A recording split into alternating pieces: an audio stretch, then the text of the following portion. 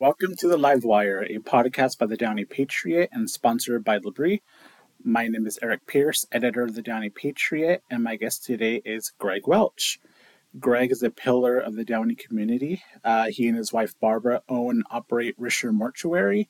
Greg is also a personal trainer, a chaplain with the Downey Police Department, very active with nonprofits and community service. And some people may not know this, but he's also a big motorcycle guy, riding his Harley across the country. Greg, thank you for being here. It's a pleasure. Greg, we have a lot to talk about today, but I want to ask you first about what I'm most curious about. You own Risher Mortuary. What was it like during the pandemic in 2020? What was your experience like? Yeah, it was really tough. The funeral business is a tough business anyway, and my wife is Barbara Risher. It was her family's mortuary starting back in 1959. So when we met and I started coming around the business, we actually lived on top of the business for 10 years. And that's where I actually learned the business. So we both are of a mindset and have the heart for this type of work. And so we've dedicated it to God as a ministry to the bereaved, which made it even tougher because there were so many people we knew that were passing. Oh, wow. And even more than one member in the same family. And the hardship that families were going through was just really devastating to everybody, including our staff. Had you ever experienced anything like that before? No, never so much all at the same time. They had several challenges. Obviously, the worst thing in the world is losing a loved one. But then they had a hard time finding a mortuary that could even serve them. Oh, wow. Because there were so many deaths happening. There were so many. Wow. When did you first start seeing the surge in deaths? In early December. December. Wow. How did you handle it? Well, we gave priority to our pre-plan people that would plan ahead. They were basically guaranteed a spot. Okay. And then we also gave priority to Downey Police when they would make a call to the house call when there was a death. Mm-hmm. They weren't allowed to recommend us, but if it was a Downey Police Department referral, I want to stay away from referral because they're not allowed to say, here's who you should go to because I'm a chaplain. So they would just ask the family, have you made a decision on a mortuary? And they would oftentimes call several mortuaries. And anytime the Downey Police Department would call us, we would make space. Got it. So not to get too graphic, but how did you find room for so many bodies? It's very difficult. We luckily a couple of years ago we built a refrigeration unit that was much larger, about 4 times larger than we had in the past, and it was just right in the nick of time. Oh, wow. What kind of toll did it take on you personally? Well, it was my wife was working all through the day and working into 8, 9 o'clock at night. But then we were live on the phones. And so I basically slept in our nursery at home so I could answer the calls through the night. Oh, wow. Because she had been working all through the day. Wow. So basically coverage, your wife at one time and then you. That's right. So for 3 months, we didn't even sleep in the same room. Oh, wow. Because a mortuary obviously is 24 hours a day. The Lord takes us home in His timing. And so we would get 4, 5, 6 calls all through the night. Wow. Have things settled down now? They have, in terms of COVID deaths. Yeah. Because as you know, the whole science and data and understanding how this thing is transpiring. Bottom line is nobody really knew. Right. All we knew is that we were losing people. And therefore, it doesn't matter what any political pressure, any societal pressure says, we transcend that and deal right with the family's care. Absolutely. So we just kept our nose to the grindstone and did what we needed to do. Greg, what I admire about you is that you're a man of faith, and you're dealing oftentimes with people with families during their worst moments. What do you tell people when they've lost a loved one? We try to minister to their broken heart. That's not to say that we sit them down, open up the Bible, and share scripture with them, but there's a lot of Christian faith and scripture you can portray just in how you handle them. And when you care for somebody, it says in the Bible, that which you've done to the least of these, you've done unto me. Mm-hmm. And that's Jesus saying, take care of everybody. So we actually found solace and comfort in the fact that we were being able to comfort them. This is never a good time. But in Paul's second letter to the Corinthians, it says to comfort those in their time of sorrow, as God has comforted us in our sorrow. Everybody goes through this. And being there for each family gives them comfort, and it comforts us knowing that we were there to help them. Yeah. I don't know how you do it because it sounds like a very emotional process and not everybody can do it. So blessings to you for being able to do that. Thank you. Greg, a little bit of a happier note, I guess. You're a personal trainer. Do you see the irony in being a personal trainer and also working for a mortuary? Well, yeah, there is a little humor in that. In fact, when people would find out that I was working as a funeral director as well, they sometimes would make a joke. So I pay you now or I pay you later? And it was You're going to get them one time. That's right. Greg, did you grow up in Downey? I did not. I grew up just in the neighborhood next to us, Santa Fe Springs. Oh, did you? Okay. Because I've known you forever. I've always known you as a Downey guy. Well, I'm kind of a wannabe. From Santa Fe High, we thought, oh my gosh, if we could just go to Downey, the girls are so much better looking. So it's kind of funny because in high school, for date night, we would actually take our girls to Downey at Christmas time. Really? Just to cruise up and down the streets. Oh, yeah. To look at the Christmas lights. Yeah. And then we'd end up for fine dining at McDonald's.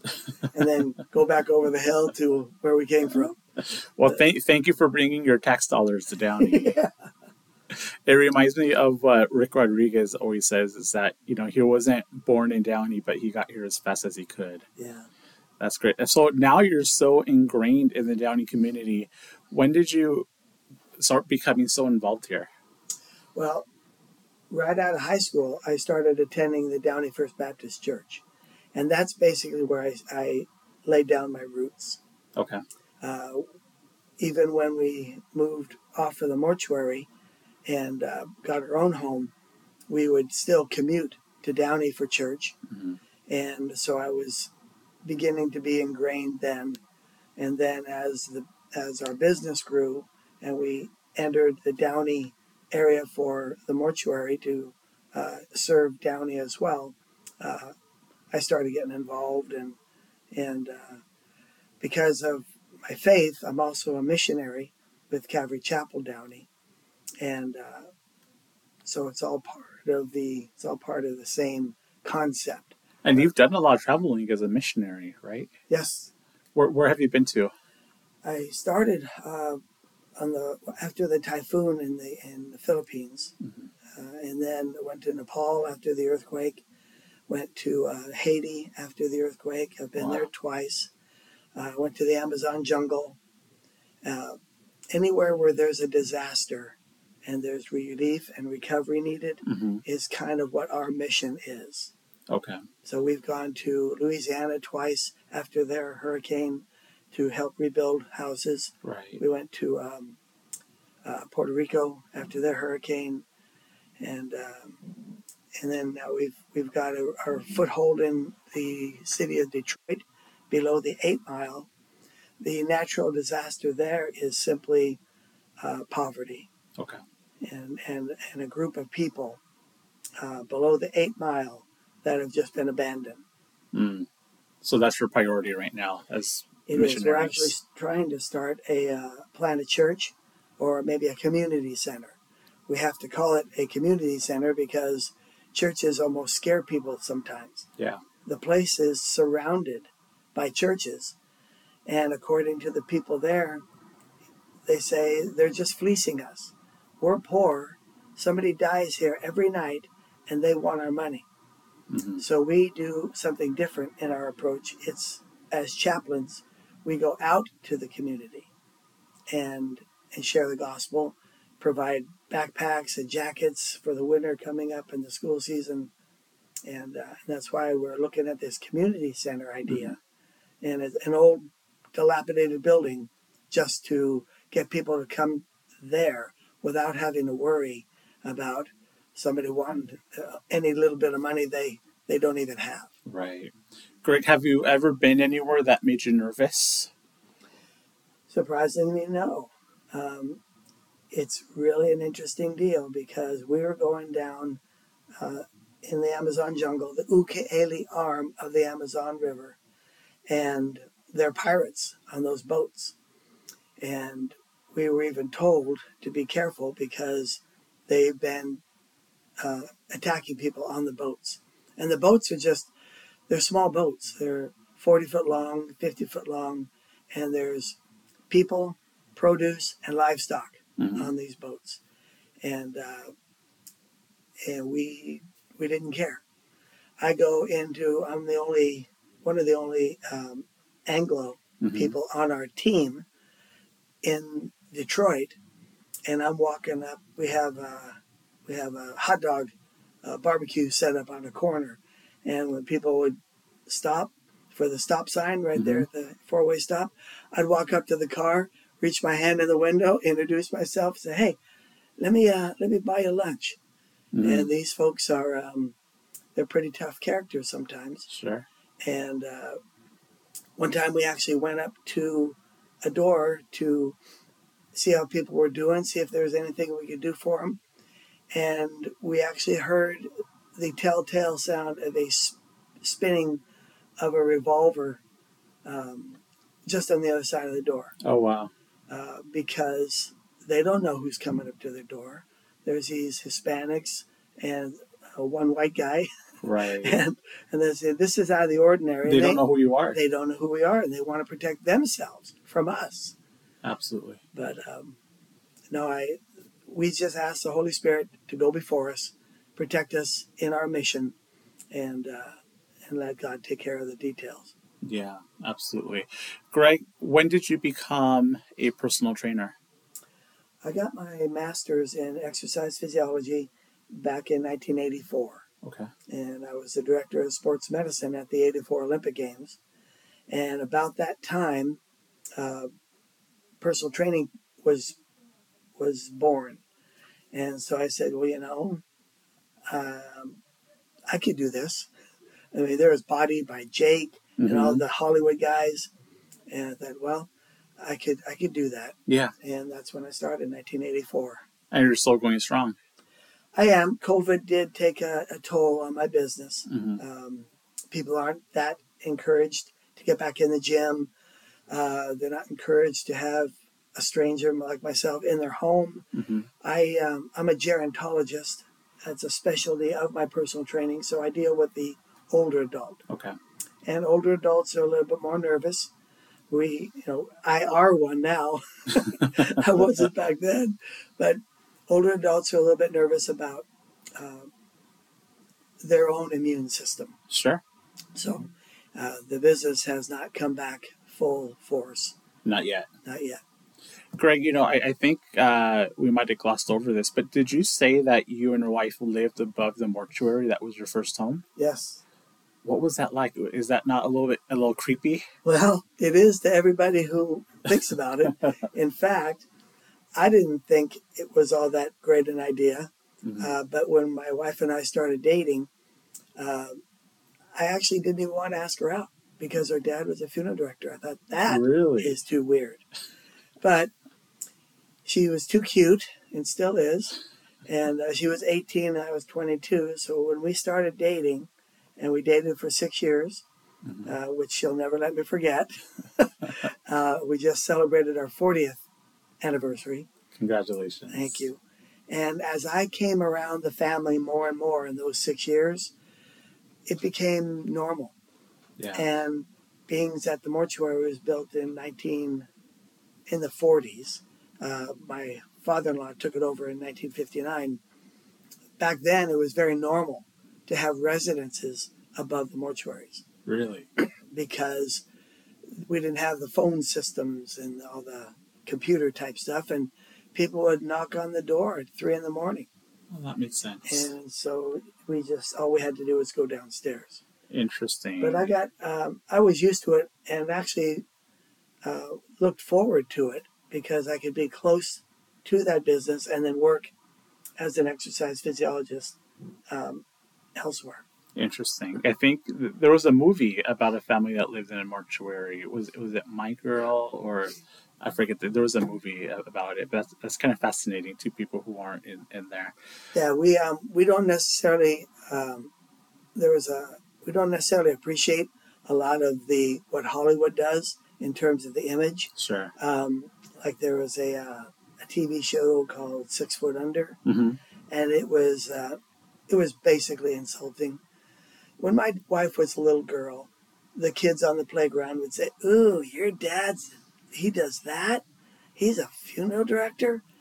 And my wife in elementary school would say, "Yeah, he does. And when you lose somebody that you care about, you're going to be really glad he is." Oh, wow. And that's where the ministry is. Yeah. Because it's not for everybody. Yeah. No. And I'm not a mechanic. Mm-hmm. I can only take a car apart. Right. I can't put it. You can't put it back together because being a mechanic is not for me. So. Sure. Speaking of being a mechanic, you're a motorcycle guy. Yeah. Are you still? Oh yeah. Yeah, you drive. You have a Harley. I have 2. You have 2. Yeah. And I know you've gone to Sturgis. Sturgis. And it's so like you picture. I see you. It's kind of hard to picture you like in leather and riding a Harley, but you do. Yeah. Well, that's something that my dad rode a Harley, and I've always wanted to. And when our kids got older, my wife finally gave me permission, and so I've been to Sturgis 3 times, and that's the largest and one of the largest, but most popular motorcycle rallies. Uh-huh. So people converge on the little town of Sturgis, which is a quarter of the size of Downey. Mm-hmm. And the first time I went, there were 750,000 motorcycles. Wow. The second time I went, there was 1,200,000 motorcycles. And then it dropped off with COVID, and there was only 486,000 of my closest friends. Only. But the riding in the Black Hills of South Dakota is just spectacular. Yeah. And the riding through Utah and getting to Sturgis is spectacular. Yeah. But what I'm really excited about now is this May, I'm doing the Run for the Wall. And that is an organized rally that we take. There's 3 routes, northern, mid, and southern, starting in Ontario and going all the way to Washington, D.C. to the Vietnam Veteran Wall. Wow, nice. And it's called the Run for the Wall. And then when we're there, there's a parade called Rolling Thunder. And that's obviously because Harleys and motorcycles, they're not all Harleys, but motorcycles, they tend to be a little loud. Yeah. And we do a parade all the way around the National Mall. Wow. And if you're not patriotic, you will be when you see that, because people are waving, they're thanking, they're crying. It's just a real spectacular show of patriotism, and it's at Memorial Day weekend. That's great. You know, what I appreciate is when you travel, you usually take your Downey Patriot with you. I do. So I know you're going to for this trip also. Yes, everywhere I go. I've been scuba diving. I've been everywhere I go, I take the Downey Patriot. You do, and we thank you for it. Have you ever been in an accident on your motorcycle? No, by the grace of God, I haven't. Yeah, good. There's a saying that there's two types of Harley riders: those who have gone down and those who haven't yet. And it's a kind of an ominous, not so funny statement. Sure. Because many people that do go down, basically, they don't get back on the Harley. Right. It's pretty scary. I can imagine.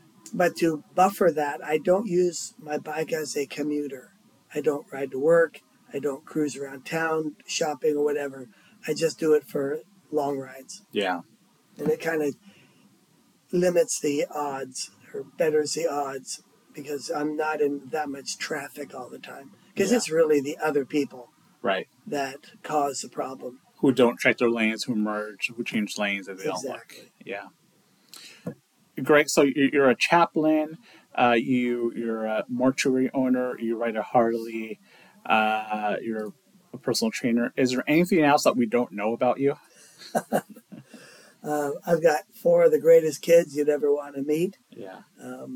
My oldest son is a major in the Air Force, now serving. He did 3 tours in Afghanistan as a pilot, and now he's in the reserves. My second child is my son Zachary. My first one is Nathan, and Zachary is a fireman for LA County, fireman paramedic. And then my oldest daughter is Kaylee. She's a captain in the Air Force, labor and delivery nurse, now in the reserves. And then Jenna, my baby, just got married last weekend, and she's a producer for a video company, and so they're all gainfully employed, very successful, out of the house, and hopefully bring me some more grandchildren. My oldest has given me 2 grandchildren, fantastic, Allison and Liam. That's fantastic. Yeah, so life is good. That's great. Greg, we're wrapping up. I want to thank you for being here. Is there anything else that you wanted to add before we close this out? Well, for anybody who is listening to this, Downey is a great city. Stay in touch. Get involved. There's lots of great opportunities for anybody and everybody to be involved. There's Rotary, Kiwanis, Optimus, Sir Optimus, Chamber of Commerce, Elks. Lots of opportunity to pitch in and keep Downey the great place that it is. Because that's what it takes. Yeah. It's people to be involved.